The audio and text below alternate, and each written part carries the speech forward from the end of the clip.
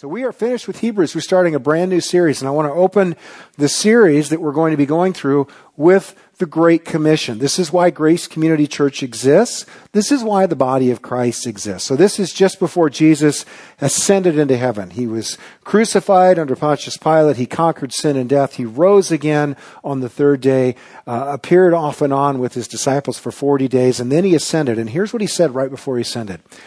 Go, therefore, and make disciples of all nations, baptizing them in the name of the Father, the Son, and the Holy Spirit, teaching them to observe all that I have commanded you.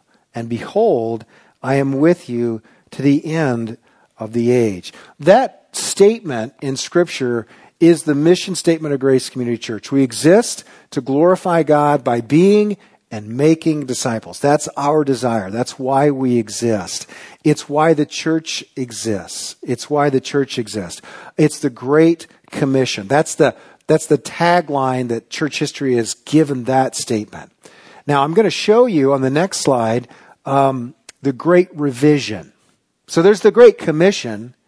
The Great Revision is what individuals in the body of Christ have done to the Great Commission. Now, you're not going to find this translation in the ESV, the New American Standard, the King James, the NIV. But if you are honest, if many of us are honest, we might find this translation actually exists in our hearts. So you ready for the new Great Revision? Here it is. Teaching them to observe all that I have commanded. Parenthetical statement. In the event that Jesus' commandments are unpalatable, undesirable, or any way different from what I want, I hereby reserve the right to modify, delay, or completely ignore any and or all of them. That sounds like a disclaimer that you would read in the fine print of some legal document, and I think Christians play that game with the Lord. Yeah, I'm all about the Great Commission, as long as I don't have to do anything uncomfortable. As long as we don't have to actually do anything which makes us uncomfortable, which stretches us, we're all about the Great Commission.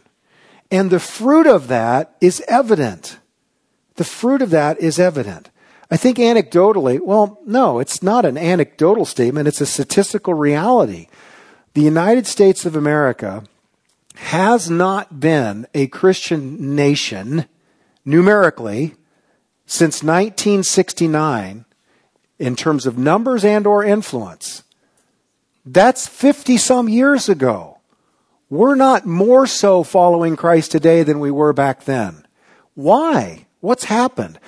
Well, one of the things that's happened is the church has decided that the Great Commission is strictly optional. Strictly optional. If we are going to be a church as a local expression of the body of Christ and as the church universal, we have to embrace the commission. We have to engage the culture that God's placed us in to make disciples, who then make disciples. That's what Cindy was talking about. She's talking about not just talking about your kids, but the next generation and their kids and their kids. So we're going to embark on a series this summer that's going to address the Great Revision and address the hearts of people like you and people like me who tend to gravitate towards revising the Great Commission and not actually doing it. We're going to spend this summer looking at the prophet Jonah, who was given a commission and rejected that commission. More specifically, our goal is to have our hearts transformed. Our hearts transformed. So please open your Bibles to Jonah chapter 1. We're going to take a look at 4 things this morning in the first 3 verses. Number 1, the command. What did God tell Jonah? It says the word of the Lord came to Jonah, and there's a command. There's a specific command. The second thing we're going to look at is Jonah's rebellion. We're going to look at the motive of rebellion. Why do people hear the command and then run from the command? The second thing we're going to look at, or the third thing, is the consequences. The consequences of this command. And then lastly, the God who pursues. The God who pursues. So let's go to the Lord in prayer. Let's ask Him to speak to us through His word, that we might hear, and not just hear, but we might heed. Hear and heed the word of the Lord. Father, we come to you in humble dependence. Apart from you, you say in John chapter 15, we can't do anything, and we recognize that. I can't preach to the glory of God unless, Spirit, you fill me with your Spirit, unless you bring these words to life. They are life, and I pray that you would open up our ears, soften our hearts, that the Word of God might find fertile soil, that we might obey, that we might be saved, that we might be a blessing to others, that we might, Lord, bring glory to you. We pray these things in your precious name. Amen. Okay, first of all, the command. Straight out of the chute. We're taking a look here at Jonah chapter 1. Now the word of the Lord came to Jonah, the son of Amittai, saying, Arise, go to Nineveh, that great city, and call out against it, for their evil has come up before me. Okay, first of all, let's get a little context here. This is about 800 BC. 800 BC. It's towards the, Jonah is a prophet, mostly to the northern 10 tribes in Israel. So if you remember your history, or maybe you don't know your history, but in the Old Testament, there was a united kingdom of Israel under David, and then under Solomon. And then after Solomon, the kingdom split. And you had the 10 tribes in the north, Israel, and then you had the 2 tribes, Judah and the smallest tribe, Benjamin, in the south. Now, the kings of Judah were off and on okay. Some of them were bad, some of them were good. Some of them didn't follow Yahweh, and others did. In the northern 10 tribes, they were all awful. Every single one of them. The first one, Jeroboam the first, decided, hey, here's a good idea. We don't want to go to worship in Jerusalem, so let's set up a temple in Samaria and we'll worship a golden calf. Who votes for that? Oh, that's awesome. Great idea. Horrible idea. And that was the way it went from that point forward. And there were worse kings like Ahab and Manasseh. These were horrible, horrible individuals. None of them followed the Lord. So Jonah is preaching to this culture. That's who Jonah preached to. You can read about Jonah and his brief preaching stint in Jonah not Jonah, but 2 Kings chapter 14. But this whole book, called the book of Jonah, is one of the minor prophets, not minor in significance, but shorter. There's Isaiah, very, very long, Ezekiel, very, very long, Jeremiah, and then there's Obadiah, there's Jonah, there's smaller. So you can read Jonah in one sitting before breakfast over coffee. It's a very, very brief, but it doesn't read like a prophetic book. It reads more like a historical narrative. You don't hear most prophetic books like Obadiah and Hosea and Jeremiah. You hear and you read what the prophet said. That's most of what God said to the prophet, and then the prophet said. That's not so with Jonah. You only hear one sentence from Jonah.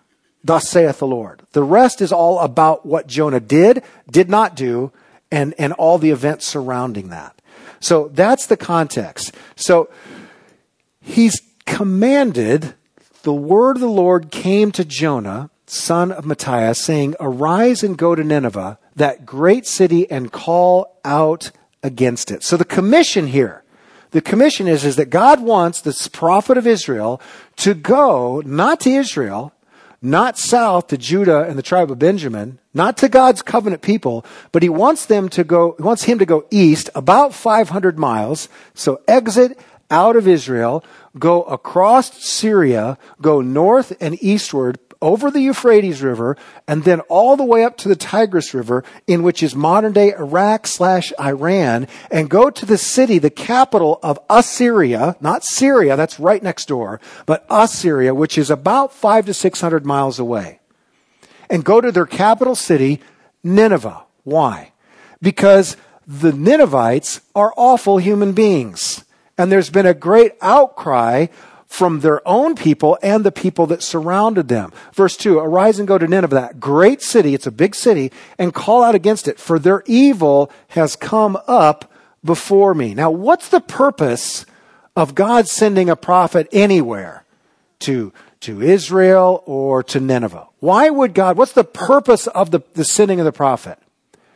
God doesn't want Jonah to go there just so they can know that God is going to step on them and judge them. He wants him to go there so he can proclaim God's wrath against them so that they might actually repent.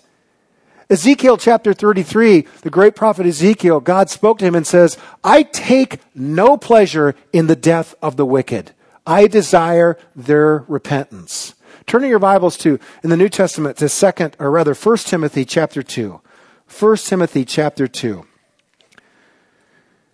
Paul says, first of all, then I urge supplications and prayers and intercessions and thanksgiving be made for all people, for kings and all who are in high positions, that we may lead peaceful and quiet lives, godly and dignified in every way. This is good and it pleasing in the sight of God our Savior, who desires, catch this, who desires all people to be saved and come to the knowledge of the truth. That's the purpose of the Great Commission. The word of the Lord came to Jonah and said, Jonah, go preach repentance to these people who do not know me. Now, the Ninevites were exceptionally wicked. They were awful. They were very, very violent. Assyria was known at the time and feared by their neighbors for being a very violent people. They would conquer the enemies. They would cut off their heads. They would stack them outside the city, put them on stakes. They would skin their opponents alive. They would mock the rulers, do all sorts of horrible, horrible things to their enemies. And they would also treat those in their own communities that were lower than them in a caste system very, very poorly. There was no justice in Nineveh, only for those in power. So their great evil rose up to the Lord, and he wants Jonah to go. So what's God calling you to do? Look at the first verse here. Now the word of the Lord came to Jonah. The word of the Lord has come to you and me. God speaks to us through his word. The word of the Lord has come to you, whatever your name is, in this time, in this place. The word of the Lord became flesh and dwelt among us. John chapter 1, verse 14. The word of the Lord is spoken and given to us in his scriptures. And the Holy Spirit still speaks today. The Holy Spirit still speaks today. I don't know what the Lord is speaking to you, but he is speaking to you. He is speaking to you. What is the word of the Lord? What is the Holy Spirit prompting? For some of you, the Holy Spirit is calling you to place your faith in Christ. You come to church, you're here, you're watching online, and you have heard the gospel again and again and again, and you're reluctant. But you hear the Holy Spirit saying, you need to trust me. You need to place your faith in me. You need to repent of your works, and you need to trust me for your salvation. I want a relationship with you. And yet some of you are reluctant. Some of you have a relationship with Christ, and God is wanting you to reconcile with someone, to forsake some sin, to serve him in some specific way, to open your mouth, invite your neighbor to church, invite your neighbor for coffee, or do something. Volunteer for Backyard Bible Club. I don't know what it is, but the Lord is always speaking to us through his word and through his Spirit. And we hear his word to us in this sense. I think I ought to do X. If X is found in the Bible, well, then the Lord is speaking to you. If you feel you ought to do something, and that ought to do something is verified in the scripture, as in Isaiah chapter 49, just for context for Jonah. Isaiah 49, this is before Jonah. The Lord says to Isaiah, it's too light a thing that you should be my servant to raise up the tribes of Jacob and bring back the preserved of Israel. I'll make you as a light for the nations, that my salvation may reach to the ends of the earth. So God gives Jonah a word. It conforms with scripture. Go preach the gospel. From the beginning, in Genesis chapter 12, verse 2, when Abraham is called, he says, follow me, go to the place that I will show you. I will make you a great nation, and I will bless all nations through you. It has always been God's desire to use God's people to reach people that don't know God, to bring them to the knowledge and truth of who Jesus is. This is the will of the Lord. And what he's speaking to you specifically and how you fit into that plan, I don't know, but you do fit. If you are in Christ, he has called you into a covenant relationship with himself and wants to use you to reach the culture that you live in. He wants to use you to reach the cultures you don't live in, to the very ends of the earth. That is the great commandment. So specifically, we're called to fulfill the Great Commission, and then also it says, in all that I have commanded. So that's the command. This is how it works out specifically for Jonah. Now let's take a look at how he responds. But Jonah rose to flee to Tarshish from the presence of the Lord.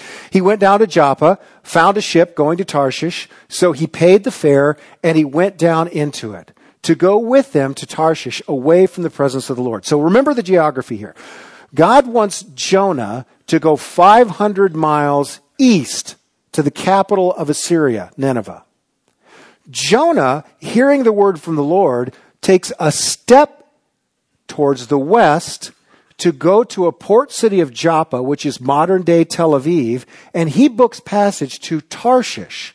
Where, pray tell, is Tarshish? It is the furthermost tip on the globe at the time. It's on the coast of Spain. He wants to go 2,000 miles the wrong direction.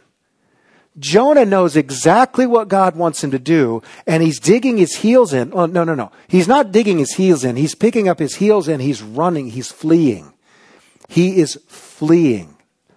And Jonah is not alone. Jonah is not alone. Just take the Great Commission. Go and make disciples. Go and make disciples. George Barna, a pollster, did a survey just last year and found that only 17% of Christians can actually tell you what the Great Commission is. They don't even know what it is. So only 17% know what the Great Commission is. Now, that doesn't mean that 17% of people who call themselves Christians are actively engaged in making disciples. It just means they can tell you what they're supposed to do. Hello. Is this God? So you want us to make disciples? Thanks. We're on it. That's not part of the sermon notes. Just thought I would add that just for fun. So here we all are. We've gotten the call. We have gotten the call, literally and figuratively, this morning. The Lord is speaking to us, says, go and make disciples. So all of you fit that 17% of the population of the church that actually knows what the Great Commission is. But that doesn't mean we're actually doing it. Some of us are on the road to Tarshish. We have no desire to be we want to call ourselves disciples. We just don't want to be involved in making other disciples. Another survey that Barna did back in 1993 found that 89% of Christians who do share their faith or have shared their faith agree that it's the responsibility of every Christian to share their faith. Now, that was 1993, before this church was built on this property.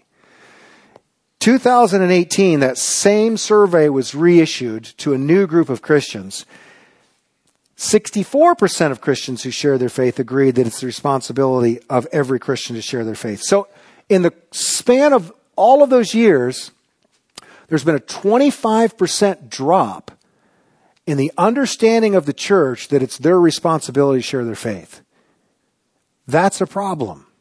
That's not the Great Commission. That's the Great Omission.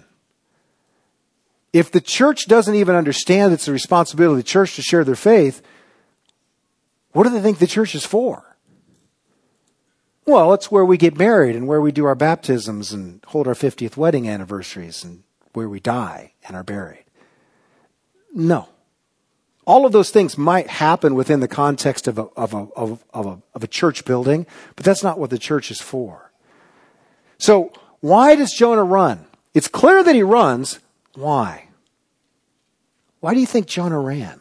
What's a predominant reason that people they don't want to be involved in the Great Commission? Fear. Fear. But maybe not the way you think fear plays. Now, how many of you are sharing your faith intimidates you? Raise your hand. You're afraid. That's normal.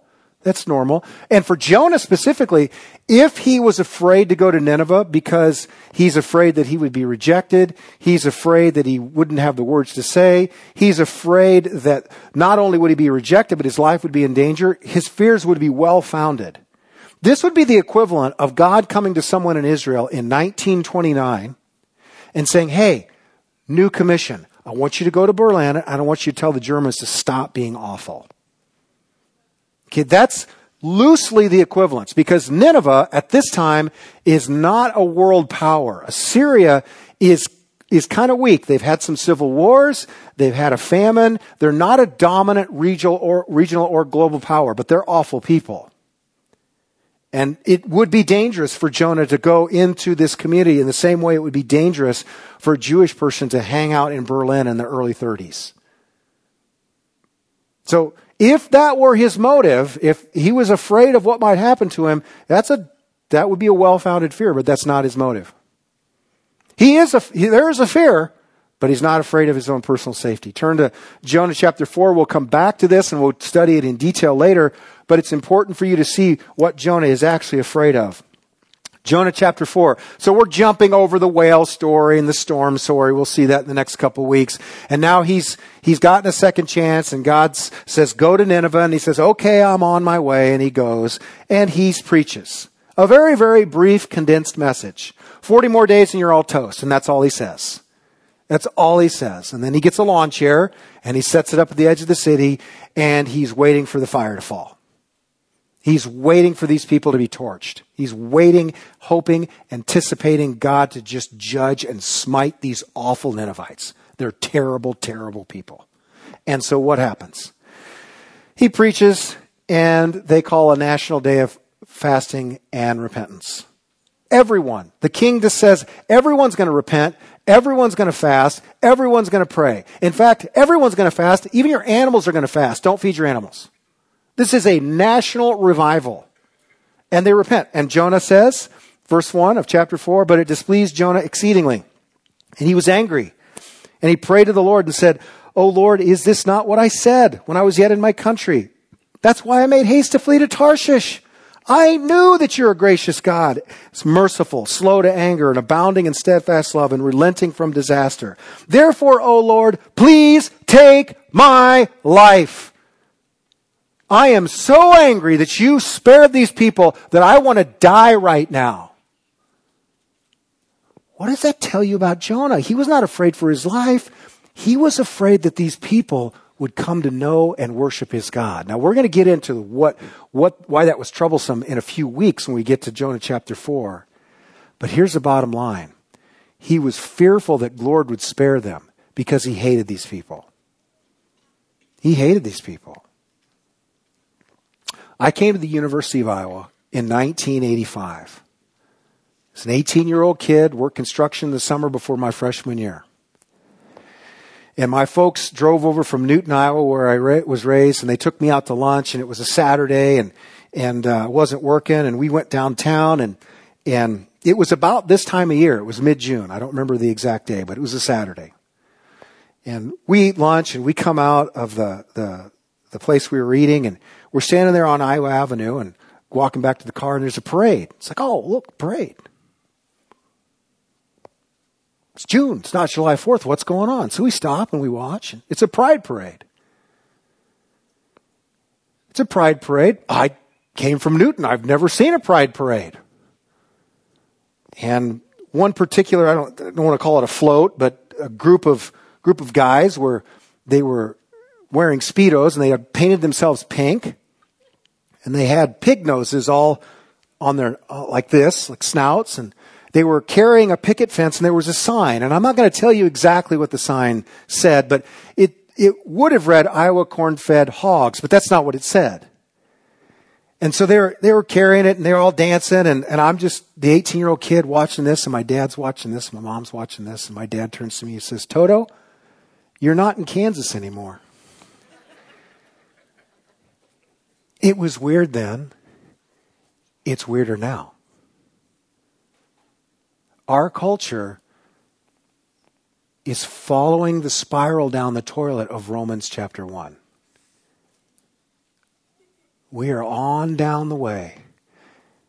So, and for those of you who aren't sure what Romans chapter 1 says, the Apostle Paul says that the wrath of God is being revealed against all mankind because of their wickedness. Although they know the truth about God, they suppress the truth because of their unrighteousness.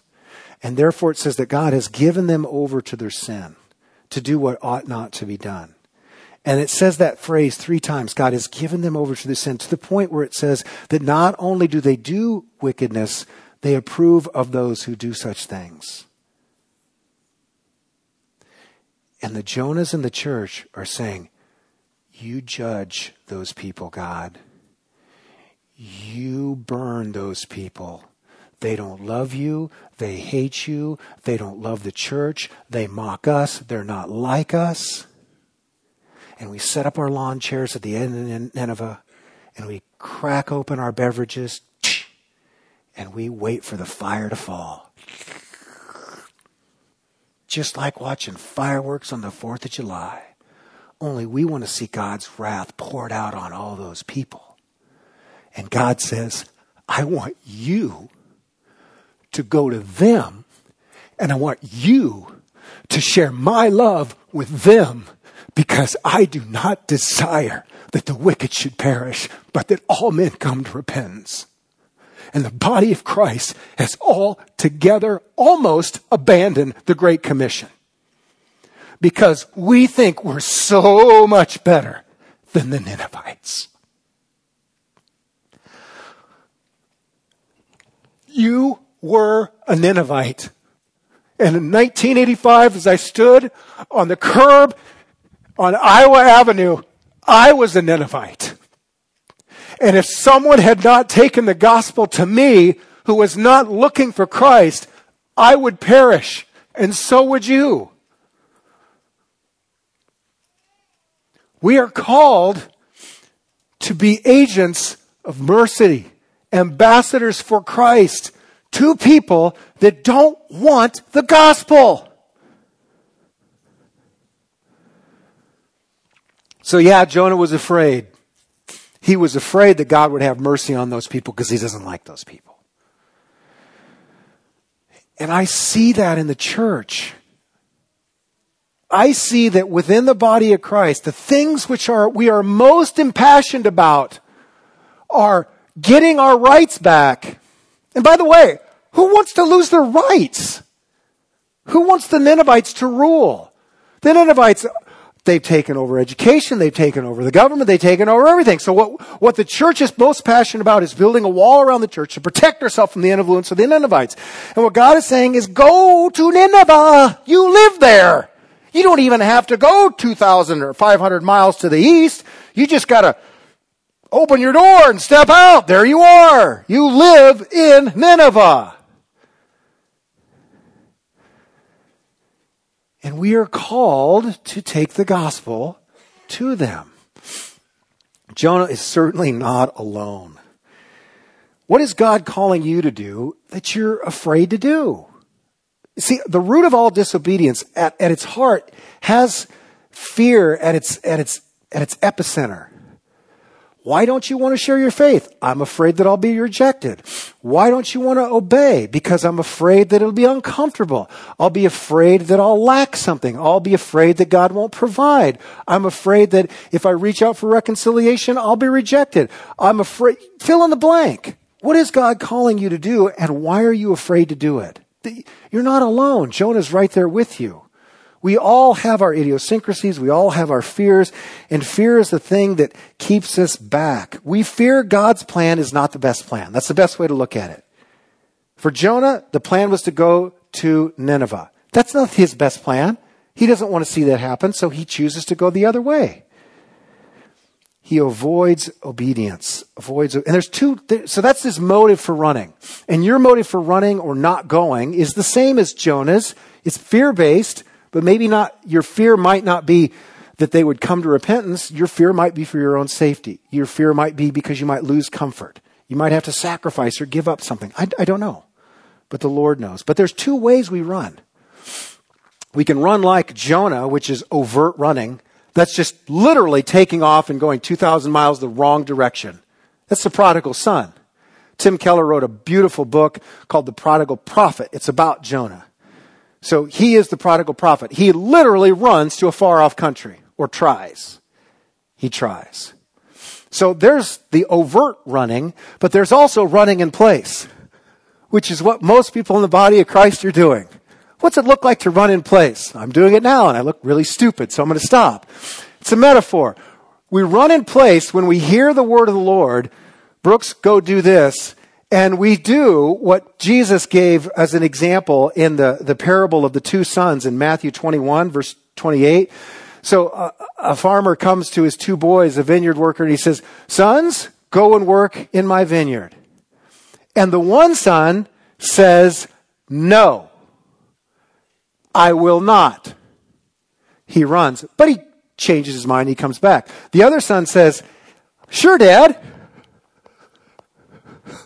and goes nowhere. And that's what many people in the church do. Go make disciples of all nations. I'm right on it. And we kind of like the person, it's, 4:30. They get off work at 5. They're clock watchers.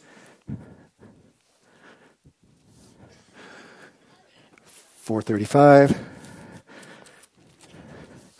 4:37. What am I doing? I'm running in place. I'm doing nothing, but I'm obeying. And people do that in the church all the time. Signing up for this, or signing up for that, signing up for this Bible to say this small group, this, blah, blah, blah. We keep ourselves busy, and no disciples are made. God says, go work in the vineyard. And we say, I'm all about the Great Commission. Haven't shared my faith in 20 years, but I'm all about the Great Commission. I want my neighbors to burn and go straight to you know where, but I'm all about the Great Commission. What? That's running in place. It's absurd. It's just as obedient as fleeing to Tarshish. And by virtue of the fact that you're all here, if we're not making disciples, we have more in common with the son who said, yes, I'll go, but doesn't go than we do with the son who actually left. So those are two reasons for running. Let's take a look now at the consequences. The consequences. But Jonah rose to flee to Tarshish from the presence of the Lord. He went down to Joppa and found a ship to Tarshish. So he paid the fare and went down to go to them to Tarshish away from the presence of the Lord. The first consequence is that we exit the presence of the Lord. Now we're going to see the Lord pursue next week. But here's the deal. Turn in your Bibles to 1 John chapter 1. 1 John chapter 1. John says, this is the message that we've heard from him and we proclaim to you. That is, God is light. In him there is no darkness at all. If we say we have fellowship with him while we walk in darkness, we lie and we don't practice the truth. But if we walk in the light as he is in the light, we have fellowship with one another, and the blood of Jesus, his son, cleanses us from all sin. Here's the thing. You cannot simultaneously walk away from the Lord and avoid the Great Commission and have fellowship with the Lord and with other believers. There's a disconnect. The moment God says, Brooks, do X, and I say, I'm doing Y, or I say, yes, I'll do X, and I don't do X, the moment of disobedience is the moment I choose to step into darkness. I head to Tarshish, metaphorically or literally. And as I am headed to Tarshish, I am not experiencing the presence and the power of the Lord. And here's what's accompanied with when you lose the presence and the power of the Lord. You no longer bear the fruit of the Spirit. You know, the fruit of the Spirit is love, joy, peace, patience, kindness, goodness, gentleness, self-control. Okay, that's an outflowing of the Spirit of God working within you.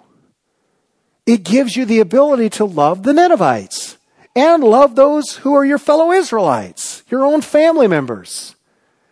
But the minute we say, nope, not going to do it, what characterizes our hearts? What characterizes our hearts? Strife, discord, jealousy, fits of rage, drunkenness, sexual immorality, all the misdeeds of the flesh. And there's enough of that in the body of Christ which would indicate that, maybe the body of Christ isn't walking in the Spirit. So you can't go to Tarshish and walk in the Spirit at the same time. When you flee the presence of the Lord, you don't have the power of the Lord. And you don't have the peace of the Lord. And that's why there's so many in the body of Christ who are filled with anger and bitterness and anxiety. It's not because of their circumstances are bad. It's because they're not walking in the Spirit. So how do we change? How does Jonah change? Well, here's a simplistic answer that's not an answer. But nonetheless, You've heard it, and you might even think that this is the way to change. Just stop being disobedient. Well, yeah, duh, but that doesn't give you the power to change. Knowing what you ought to do doesn't give you the power to do it. So how do you change? Go to Nineveh. Yeah, you already know that. I'm going to guess that there's not one Christian here that this was a giant revelation that you're supposed to love and share your faith with someone who doesn't believe in Jesus. I'm just a hunch. So knowing what you ought to do doesn't empower you to do it. Knowing that you ought to love those that you don't love doesn't empower you to love. Knowing that you ought to forgive those whom you just as soon not forgive doesn't empower you to forgive. So how do you do it? How? You have to come face to face with a God who pursues you. The book of Jonah is not about a whale. There is a whale. He gets 2 verses. That's it. Just 2. The book of Jonah is about a merciful God and his heart for the lost.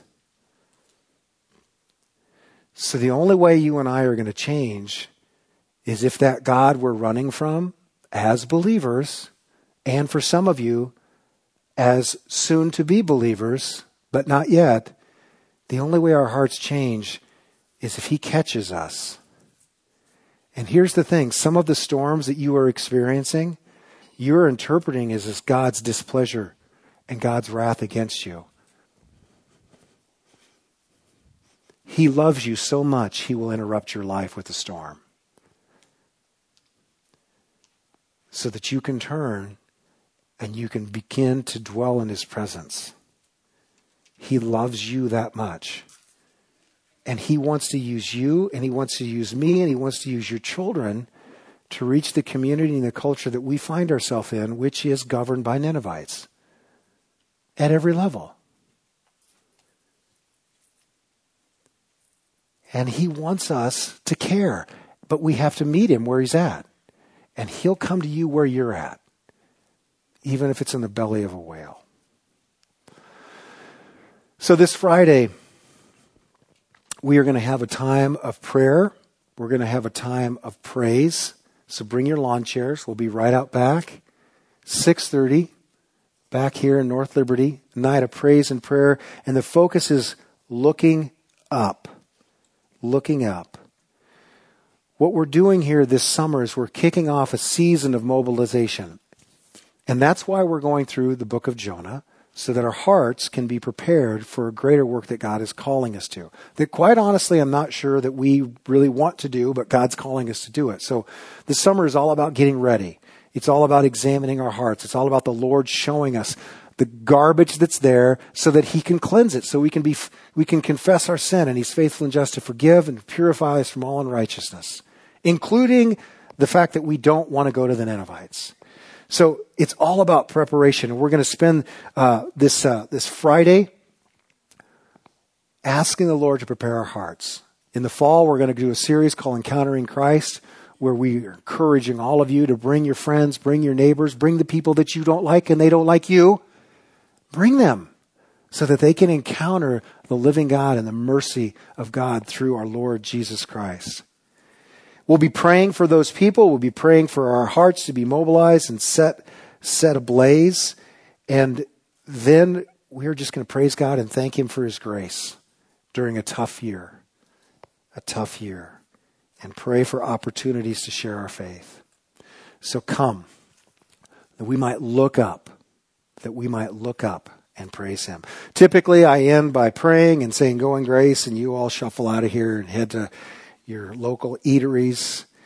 But we're going to end this service standing on our feet. So if you would please stand. Jonah chapter 1, verse 2 says, Arise and go to Nineveh. You and I have been given the gospel. And we are to receive it and believe it and arise and go and make disciples. The question is, All of you are standing, me too. We're all arising and we're all going. The question is, are we going to go left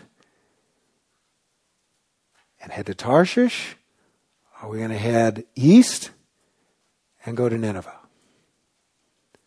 Let's pray. Father, we thank you that you arose from the grave after conquering sin, after conquering death. We thank you that you sent your Holy Spirit. We thank you, Spirit, that you quickened our hearts and you called us to yourself.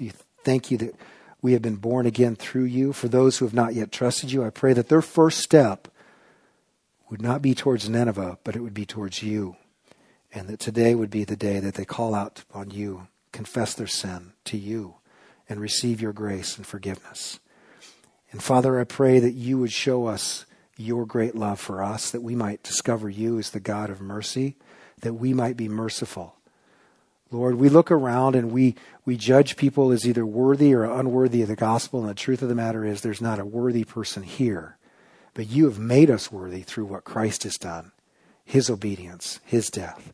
So Lord God, I am asking that you would pour your Spirit upon your church, that we might have hearts like the Father, that we might not be angry, that we might not be fearful, but we might joyously embrace, Lord, your desire to be and to make disciples, to be the hands and feet of Jesus to a culture that desperately needs you, even though it doesn't want you.